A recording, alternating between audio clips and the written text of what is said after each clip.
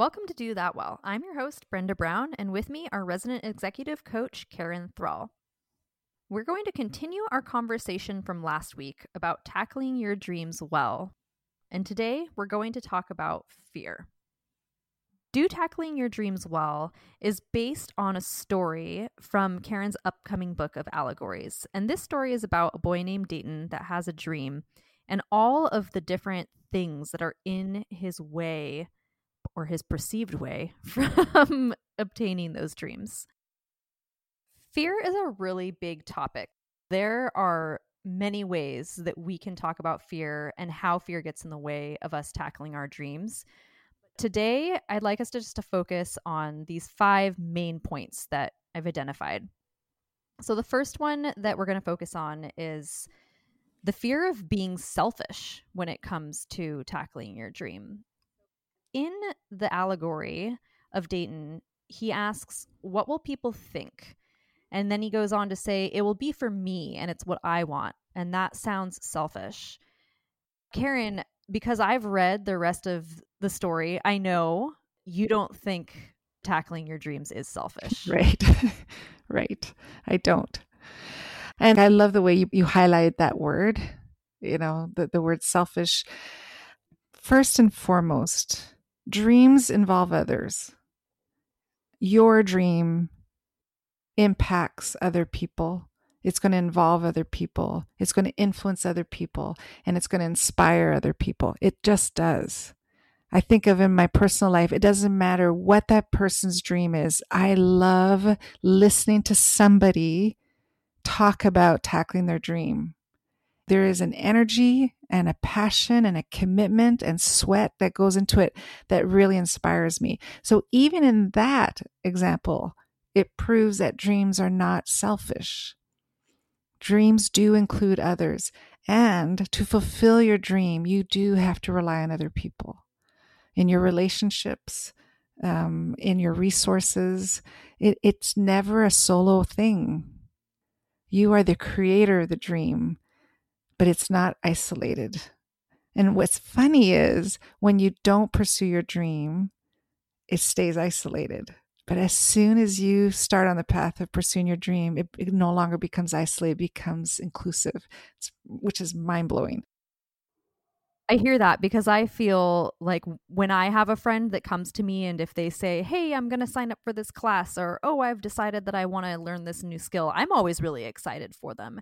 And all of a sudden I find myself being a cheerleader. Like, how can I help you? Like, yes, that's amazing. Let's do it. Yeah. I do think you're right that dreams involve other people. And I'm trying to think of a real life example. I feel like one way that we might feel selfish is what if you are somebody that's in a couple and both of you have a dream and maybe it doesn't feel obtainable for you both to pursue your dream at the same time, for whatever reason that might be.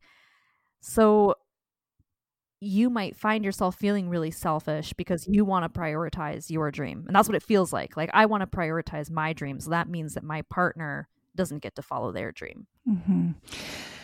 Prioritizing your dream is not an or thing. I either prioritize my dream or I have a good relationship.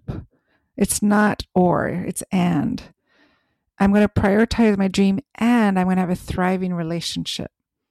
So it's never at the expense of losing a relationship. And I think that's where sometimes it gets a little tricky. When you're communicating to your partner and you say, I have this dream, it burns inside me. I'll regret it if I don't do this. Can we talk about it? Oh my gosh. Yes. Yes. Because I've been wanting to talk to you about my dream too. And I'm feeling really stuck in mine. Okay, we need to talk about this. And you just both start sharing your stories, sharing your heart, sharing your ideas, sharing your passion, sharing your everything that's going on inside you. And then the question you ask is, what do we do about it? What do we do about these two dreams? There's nothing selfish in that. Realistically, what do we do about it? How do we empower each other? What would it look like if we both do it? Is it even possible? If it's not possible, how long would it take for both of us to pursue our dreams? And do we take turns? And you get to explore all those options. There's nothing selfish. I don't hear anything selfish in that when we are including the relationship we're in to be part of the process. Something you just said, which actually leads into the second point that I wanted us to talk about. If you're both deciding to pursue your dreams, let's say you've talked about it, you've decided, okay, we're not being selfish. We both have these dreams that we want to pursue. We're going to do this together. And then I think, especially for somebody in my age demographic, I'm 34 for the listeners that don't know. So somebody that's in my age demographic, I think that the next place that your mind might go is, what about our finances? And so then there's that fear of financial stability when it comes to pursuing your dream. You might be a person that is already fairly well established in your career. Maybe you are living the life that you want to live from a financial standpoint, but you know that pursuing your dream is going to, again, monetarily set you back. And I think that's a really big one that people fear. Yes. A few things there is good. I'm glad you are asking questions about your financial stability. Good. And I think if you were apathetic or you just didn't show any care and I don't know, who cares? It'll be fine. And you don't put any consideration into your financial stability, that is where I would be more alarmed. But for you to weigh the cost of the dream is a wise thing to do, because then you're not shocked by the cost it's going to require of you to pursue your dream. And the example, it's a simple example, but when a child goes into kindergarten, they're not ready for university yet. What happens is you're going to go back to square one again. But in your current life, you may be at stage 10 and going back, oh no, I don't want to do that again. But you're going back to stage one wiser, smarter, more experienced. You understand finances better. Planning on how do I remain financially stable is a very wise question. And it isn't fear-based to me. That's a wise question. And if you have that angst about it, good. But turn it from angst into wisdom. So if you have financial fears, overcome them. Overcome them. Don't be paralyzed by financial fears. Find a solution. How do you break through that fear? And then when you look back, the fear won't be fear anymore. For me, when I chose to be an entrepreneur, I went through a stage that was really scary financially. And I remember being at a restaurant with friends, and I was sharing this fear I had. And an individual there said, you know what it's like to hit bottom, and you'll never be here again.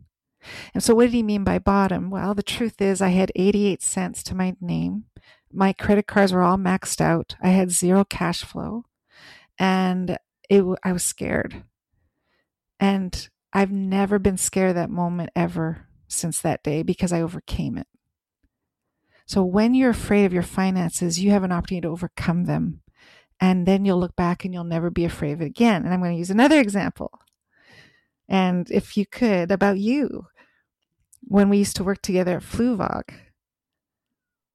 And I remember you were transitioning, if you want to share that story. Yeah, so definitely. I mean, for me, when I was at Fluvog, I was going from that, and I decided that the next thing I wanted to do was to be a full-time dancer.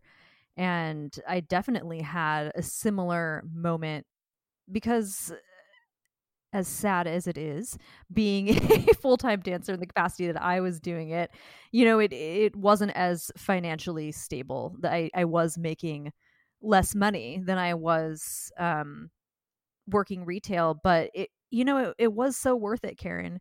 It was so worth it because I was following my passion and I was following my dream. So, I had to really weigh those pros and cons for myself, I think, of, yes, I'm going to have less financial stability, and I'm also getting to do this thing that I love. And you're right, I did build back up, and I just learned how to live a little less Yes. at first. Yes. And then I learned how to work with that. And so then when I did build it back up, it was very exciting because it was like, oh, now I get these things again. And I had forgotten that was ever a part of my normal life because I was so focused on my dream. Yes.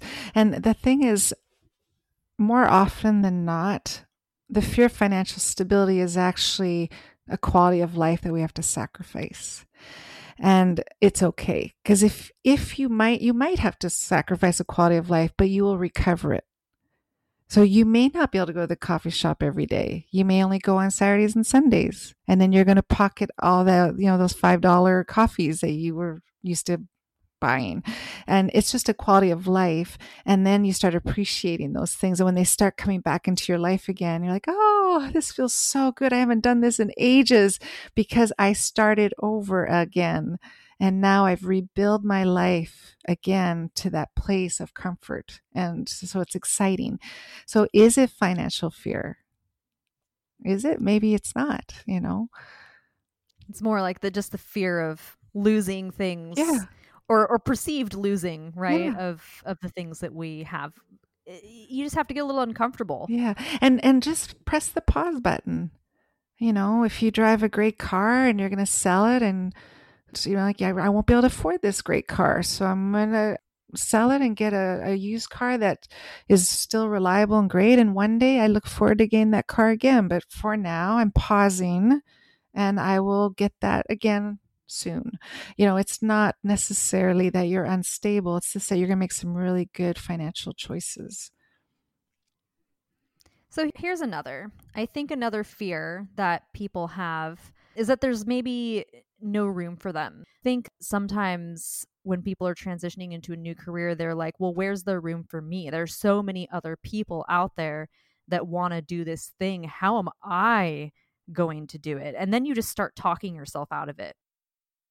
For me, one of the things I would say is it doesn't matter.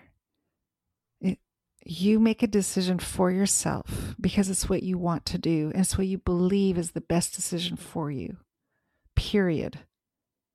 And then you steward that.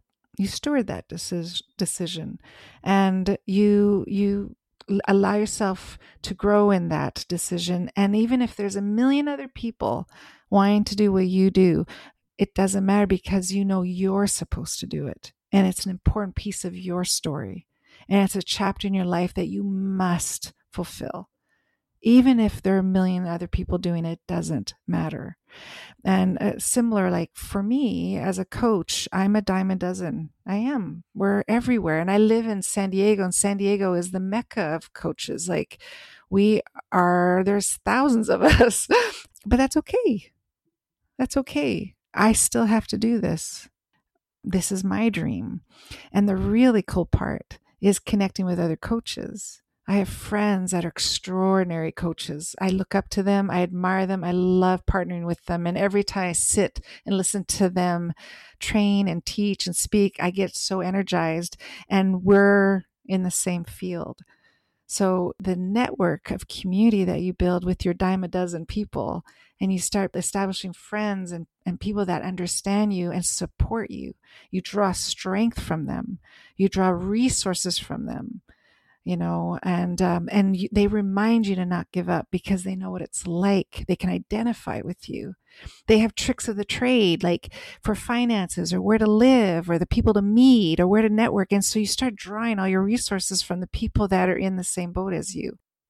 What's cool about what you just said, finding other people in the community, that can just help continue that forward momentum, right? I think when you're around other like-minded people, it can become that much more motivating. When you're stuck in your own thought process, that's when we can go into that pattern of, well, there's so many people. How am I going to fit in? And then once you reach out to other people in your community, you might find that you actually fit in much more than you thought you might. Yes. That's your belonging. That's your people. You belong there. When you look at that, instead of looking at it saying, well, there's no room for me. No, you're supposed to say, I belong there. That's my people. That's where I'm supposed to go. And the people that talk you out of it, that's not their people. They don't get it. But the people inside there, they understand you. And they're going to be the voice of confidence for you when you start doubting. And, going back to the other podcast on time, the puzzle pieces, the snowball, all these things matter. These matter. This is you putting another piece of the puzzle to your dream. When you talk yourself saying there's no room for me, you just removed a puzzle piece from the puzzle. You just took snow off the snowball. You do belong. That's why the ache is so strong in you, because you do belong there. And if you think there's no room for you, it could just paralyze you. You could not move forward, which leads me into the next point, the fear of regret. A lot of times there's this very real idea, and for yourself, if I don't pursue this, if I don't at least give it a try, I'm going to regret it.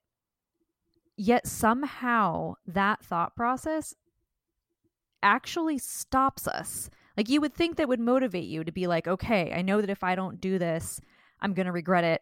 So I'm going to give it a try. But I think that fear actually prohibits us more sometimes, because it's just such a scary thought. And so then you just kind of freeze. Yes. Okay. And stop questioning your motive. Stop questioning your motive to people, right? Like, so if you get paralyzed and then you're going to have the fear of regret, what if, and then you look back on your life and then you don't do it? And then when you're older, you start going, why didn't I do it? Why didn't I at least try? Stop questioning your motives. Trust it. Trust your character. Trust your heart. It lives in you. It's a unique dream that belongs to you. It's a whisper. It's something for you to fulfill. It's something that's incomplete inside you. In the story, Dayton is asked, when you're 96 years old and you look back on your life and the castle is not built, will you regret it? And Dayton responds 100% yes. Absolutely yes. I think a lot of us find ourselves in that moment of realizing, yes, I am going to regret this if I don't try. Yeah. It's funny because I actually say that phrase to myself every time I make a decision. I'll go, when I'm 96, will I regret if I don't do this? And when I get that sinking yes, oh boy, do I do it. Oh boy, do I do it. Because it feels sickening. Like, I don't want to say it. I don't want to say I didn't even try. When we were talking in the other episode about the two boys, when they wanted to learn how to play golf, and they were so unique in their styles. And for them, they went about it differently, but without regret. And sometimes we look at how people are doing it and we don't know how to do it that way. So therefore we don't even try. And you have to remember, you will do it the way you're supposed to do it. And it may not look like anybody else's style or way. And that's okay. In all of the points that we've talked about so far, there's an element of doubt. And that is the last point that I wanted us to talk about today. There is just a lot of doubt. It's rooted in all of these different fears. So for our fear of being selfish, there's a sense of doubt there. For our financial stability, it's like, well, what if I can't get back to the financial spot that I would like to? You're doubting yourself. For there not being room, you're doubting that you'll be able to make a place. And with regret, even, it's that doubt. Even though you know that if you don't pursue it, you're going to regret it, you still find yourself doubting. So I think that's kind of the biggest one that I want us to really focus on, is that in all of this, the fear is really rooted in doubt.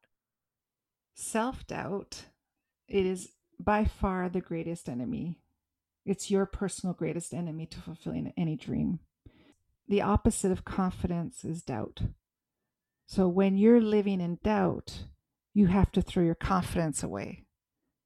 And when you live in confidence, there's no room for doubt. It doesn't exist. So when you remain confident, you can't even entertain the thought of doubting it. And my thing is, it is the enemy. Self-doubt is the enemy to fulfilling your dream. And it robs you of your inner confidence.